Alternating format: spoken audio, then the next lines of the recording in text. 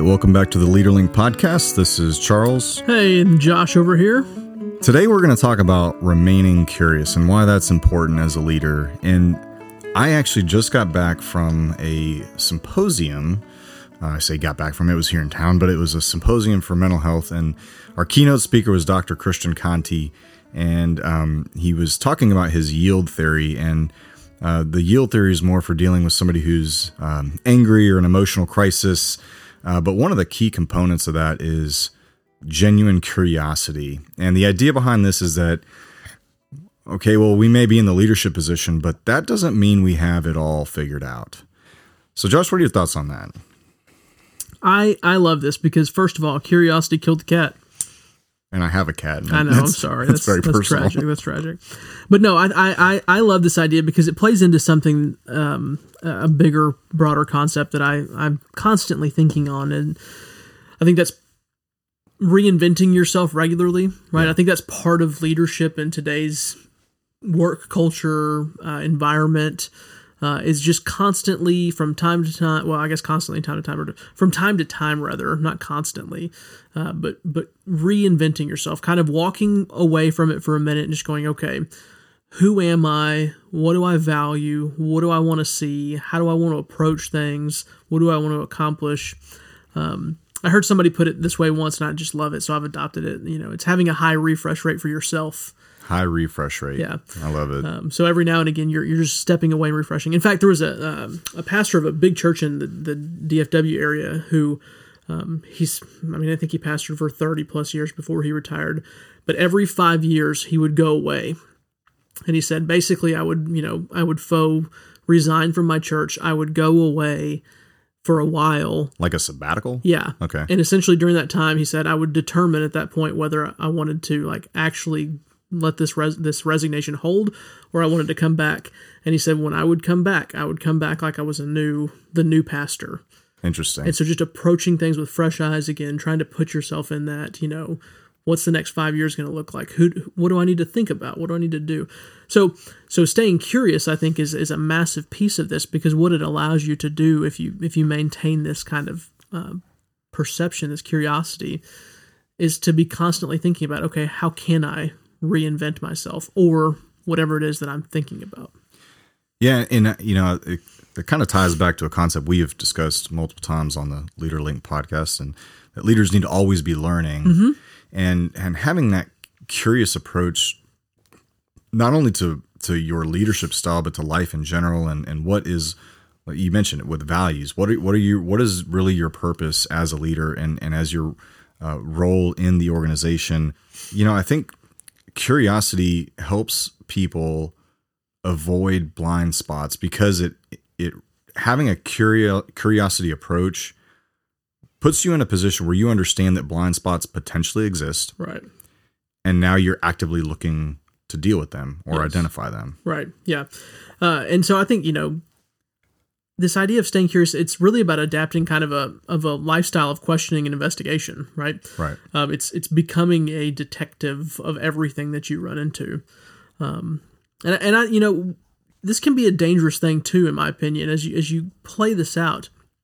If properly applied, staying curious is really a positive attribute, because it allows you, like you said, to see your blind spots, to overcome weaknesses, to enhance strengths. But if it's done wrongly, if it's applied poorly, it can lead you into questioning everything, and then that leads to doubting, right? So if I'm over curious and in an unhealthy way, I can begin to doubt myself. I can begin to doubt the thing that I'm questioning, whether it be the system that I have in place at work, the employee that I hired, whatever it might be. It can prevent you from really, really settling in on your convictions, which you kind of need as a leader. You've got to have some foundation that you're like, this is where I'm going to go from. Yeah, right? Absolutely. And so ultimately, you can't lead if you're not, if this curiosity gets to an unhealthy point, right? Almost like a paranoia. Yeah, that's a really good one. Yeah. Paranoia about your abilities and your environment. And I think of maybe leaders who go down that path of being curious to a negative extent. I think maybe that bleeds over a little bit into micromanagement into cultures where employees are scared to maybe be innovative or come to you with challenges that you probably should be aware of, because then the curiosity might imply that there's intentional wrongdoing or, who knows? But I think it's good to think about it like on a spectrum, right? And so there's paranoia on one far side. On the other far side is being oblivious. And then the healthy leader is curious, right? You're not asking questions to try to break down to break the foundation. You're asking questions to make sure the foundation is solid. Yes. Does that make sense? Absolutely. Yeah. And if it's not, then you can go in and patch it. Thinking about a house repair, you can tunnel under it and you can fix what needs to be fixed. And every now and again, that curiosity reveals that the foundation is broken and you've got to sledgehammer it to pieces and start over, right? I don't think that happens very often. So how do you stay curious as a leader? And again, we're thinking healthy curiosity. What are some tips and tricks that we can offer to people that might help them to think about being curious and think about keeping themselves fresh with that? I think the first tip is establish curiosity as a quadrant 2 behavior. Okay. So not urgent, but important. Right. And we talked about that with the Eisenhower / Covey / whoever matrix. Put this on your list, because it's easy to become just inundated with quadrant 1 and 3 tasks. We refer to that, the important and urgent is quadrant 1. Not important but urgent is quadrant 3. So, a lot of times it's easy to get stuck in those quadrants. Mm-hmm. But I think if you say, okay, remaining curious is an important behavior, and I need to mark off time for it, because again, we don't want to make it an everyday paranoia behavior. Right. I think another point is to identify people who are willing to help you see those blind spots and provide you feedback to what those might be. Yeah, that's a great, and going back to just real quick, the avoiding or keeping it in quadrant 2, what would you say that looks like on a practical basis? Are you writing down, in your quadrant 2, be curious, or are you, as you're going through work, as you're going through your day, I just have this question that popped into my mind. I'm going to write this down and keep a list of things. Well, I think it needs to be both a quadrant 2 thing that gets scheduled. Mm-hmm. I also think it needs to be a perspective that people have just in general, that they give themselves permission to be curious. Yeah. And kind of put it on their radar that it is something that they should look for. Yeah. So practically in a quadrant 2 type activity, I think it could be something where you use it as a tool for journaling or reflection. It's a very common thing in emergency services, where after a critical incident, there will be an after action review. Mm-hmm. You've probably heard the term. And what you do is, you look for what went well and what didn't go well, and what would you do the next time. And I think that's a curious perspective. Yeah. So, there's going to be big things that fall into that you want to review, but then also on an ongoing basis, even if there was not a critical incident, even related to the business sector that happened, hey, how are things going? Is there something that I could be doing better, or something that I may be missing here? That's good. So if I can summarize what I hear you saying, it's scheduling time to reflect on what's going on. Right. That really is. I think that's a purely simple way to put that. Like, one of the best ways to engage in curiosity is just to start thinking through, and probably, if you're a normal human, writing those things out. What is going on here, right? What's been going well? What hasn't been going well? Is there something that I want to improve? Is there, go through are there things that I want to stop doing? When you said after action review, it also led me to think about what we do at the church on a regular basis is SWAT different things. Sure. And so we'll always SWAT major events, like unique major events, like our annual parent summit, our summer camps, that type of thing, right? And just for those who aren't familiar with SWOT, strengths, weaknesses, opportunities, and threats. Yes. Again, just a way to categorize your thinking for you, right? But every now and again, we even will do it with normal things, like Sunday morning service, right? Because normally you're not, many churches do. We don't. If like as a whole team evaluate Sunday services every week, we evaluate our individual ministry areas, but not as a whole, like we do the other things. But it's just a really good habit to get into because it leads you to being curious. Hey, what went well yesterday, right? What was the strength of our service, or your event, or your whatever it might be. So I think, one of the greatest ways to stay curious is to calendar schedule time for reflection on whatever it is that you want to reflect on, and that is very helpful. So on to your second point, because I kind of jumped in there. You said identify people to help you be curious. Would you elaborate on that a little bit? Yeah, because I think in my own personal experience, there's been times where I think that I'm on the right track, or I think that I have a clear perspective of how I want to take a direction, and things don't work out like I thought. Right. Or things do work out like I thought, but maybe other people perceive them in different ways, or other people might see things, and because they know what direction I want to take, they don't necessarily bring things to my attention that they otherwise would. So, and I'm not saying that as a leader, you need to always be getting the input on, on every single decision you make. Some decisions you as the leader need to make yourself, and that's okay. Sometimes the direction that you take as the leader, you make that decision, and that's okay. Sometimes you do get input, and I'm not telling you to not get input, but I think that when you remain curious and you ask questions of people you trust who are willing to tell you the truth, it could influence your vision, your plan, your strategies, execution. Exactly. Yeah, that's good. Because the whole point in that is that, okay, as one individual, one brain, one set of eyes, I am looking at the world a certain way, and the idea of remaining curious is that the way I will look at the world, I may not be seeing everything, right? And this whole perspective says that's okay. I'm not required to see everything, and I'm just looking to learn. Right. Yeah. And I may learn something that gives me better strengths. I may learn something that I don't like about myself or a situation, or I may learn that, hey, I'm on the right track, and let's just keep going. Let's keep going. Yeah. That's really good. I thought of a couple things too about how to kind of keep this or make this a lifestyle. And it goes back to, we've already said it once in this episode, but we say it all the time, always be learning, right?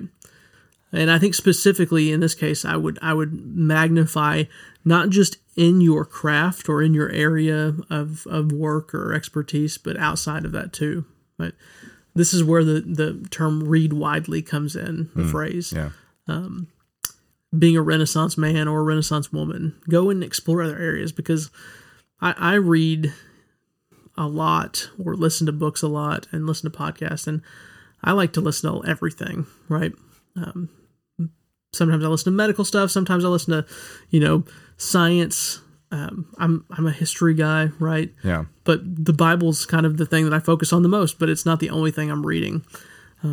So I think, listen to books, listen to podcasts, go on YouTube, get into realms that you haven't explored before. And the best thing you can do is just Google, like, I haven't really studied economics a lot. So just the other day I was like, I want to get into economics. I want to learn a little bit more about that. So I just Googled what are some of the top books on economics for beginners and bought a few of them. I'm going to start reading them slowly, but just a curiosity, right? And who knows where that'll help me, but it might give me a way to stay curious, or it gives me a way to stay curious, and then you never know where that's going to come up. I mean, money is kind of everywhere, so it's good to know what it's all about, right? Yeah, that's a good point. So that's one thing. Always be learning, and not just inside your craft, but outside of it as well. The second thing that I always keep in mind with this idea of stay curious is assume that everything is in permanent beta. Yeah. I learned this from Michael Hyatt. I think it's just a genius concept, right? Because of the rapid innovation of our world, because of the rapid pace of change, nothing stays stagnant in this world. It's both a tragedy and an exciting thing at the same time. But if we embrace that, knowing that it's the way things are and that the inertia of it, we're not going to change it, then thinking about everything is it's in a testing mode, right? Is a way to approach things. So whatever it is you're thinking about, whether it be who you are, what you value, to the business that you have, to the mission statement that you've crafted, the strategy, it doesn't even matter, but always be rigorously testing these things. And then at the end of the day, have the fortitude to change things to make it better, right? I used to play video games all the time. And I don't judge you for that. It's fine. I still play. In fact, I just finished an early release of a game called Ultimate Admiral Dreadnoughts. Fascinating game. 1890 to like 1940. You are on the age of these big battleships, these dreadnought battleships, and created awesome. But the early release, one of the things they tell you is there are going to be bugs, and there's a button always that says report the bug. And so as you're playing through that, you're trying to break the game almost, right? That's what alphas and betas are for, is you're trying to find the glitches and the bad spots. So you can report them to the developer so that they can fix them and make the game more playable, more fun, more enjoyable for the end user. Whatever it is you're doing, that's kind of the idea, but you're staying in that beta mode, right? It's not alpha, it's not the initial release, right? Where it's not filled out, but whatever it is you've released to the public, just always be rigorously testing those things against the world, against your thinking, asking other people to weigh in on it, and be willing to change it for the better whenever you have opportunities to do so. That's a great point.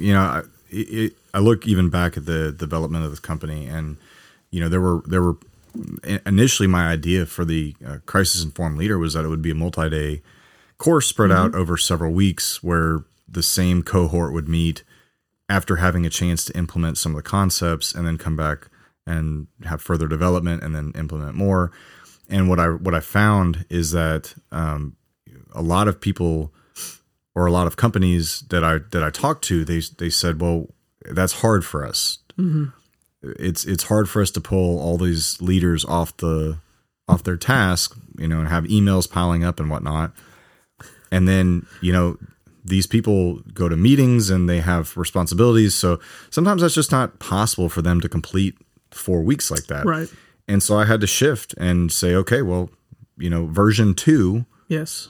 Crisis Informed Leader version 2 is now a half-day workshop, which you can expand if you want to, right? Yeah. So remaining flexible, having and I think the whole point about this curiosity is giving yourself the permission to say what is going on may not be what's going on in the future. Right.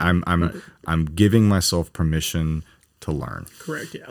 Yeah. I mean, think back to February of 2020, right? We're all bebopping along. A month later, a month and a half later, people are like, everything is going to this virtual conferencing technology. That was a revolution, right? That was, but if you're unwilling to do that, I mean, if you were a company that said, you know what, we're not going to do that. We're going to do something else. Like you probably didn't make it, So being in that ability to be flexible, but the curiosity kind of going, okay, this is the way it's got to be. How can we make it better? Yep. Right. So. All right, man. So let's summarize the tips. We got number 1, not only approach life with curiosity and your leadership with curiosity on an ongoing basis, but in a healthy ongoing basis. Keep it as a Q2 activity. So make it something that you give yourself time to be curious. Second thing is identify people who can help you with that you trust, who are willing to tell you the truth.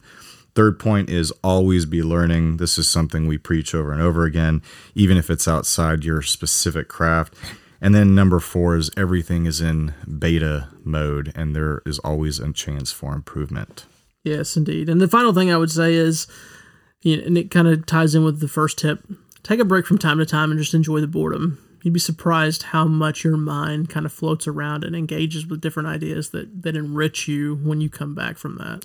That's perfect timing because this is coming out right after Thanksgiving. So I hope that everyone was able to take some time through the holiday and just rest. Yes. Hey, thanks for tuning in to this episode of the LeaderLink podcast. If you like what you heard, leave us a 5-star review on Apple Podcasts or wherever you get your podcasts. And we want to know what you want to hear about when it comes to leadership. You can leave us a comment or send an email to info@jcleadershipconsulting.com. And we'll see you next time.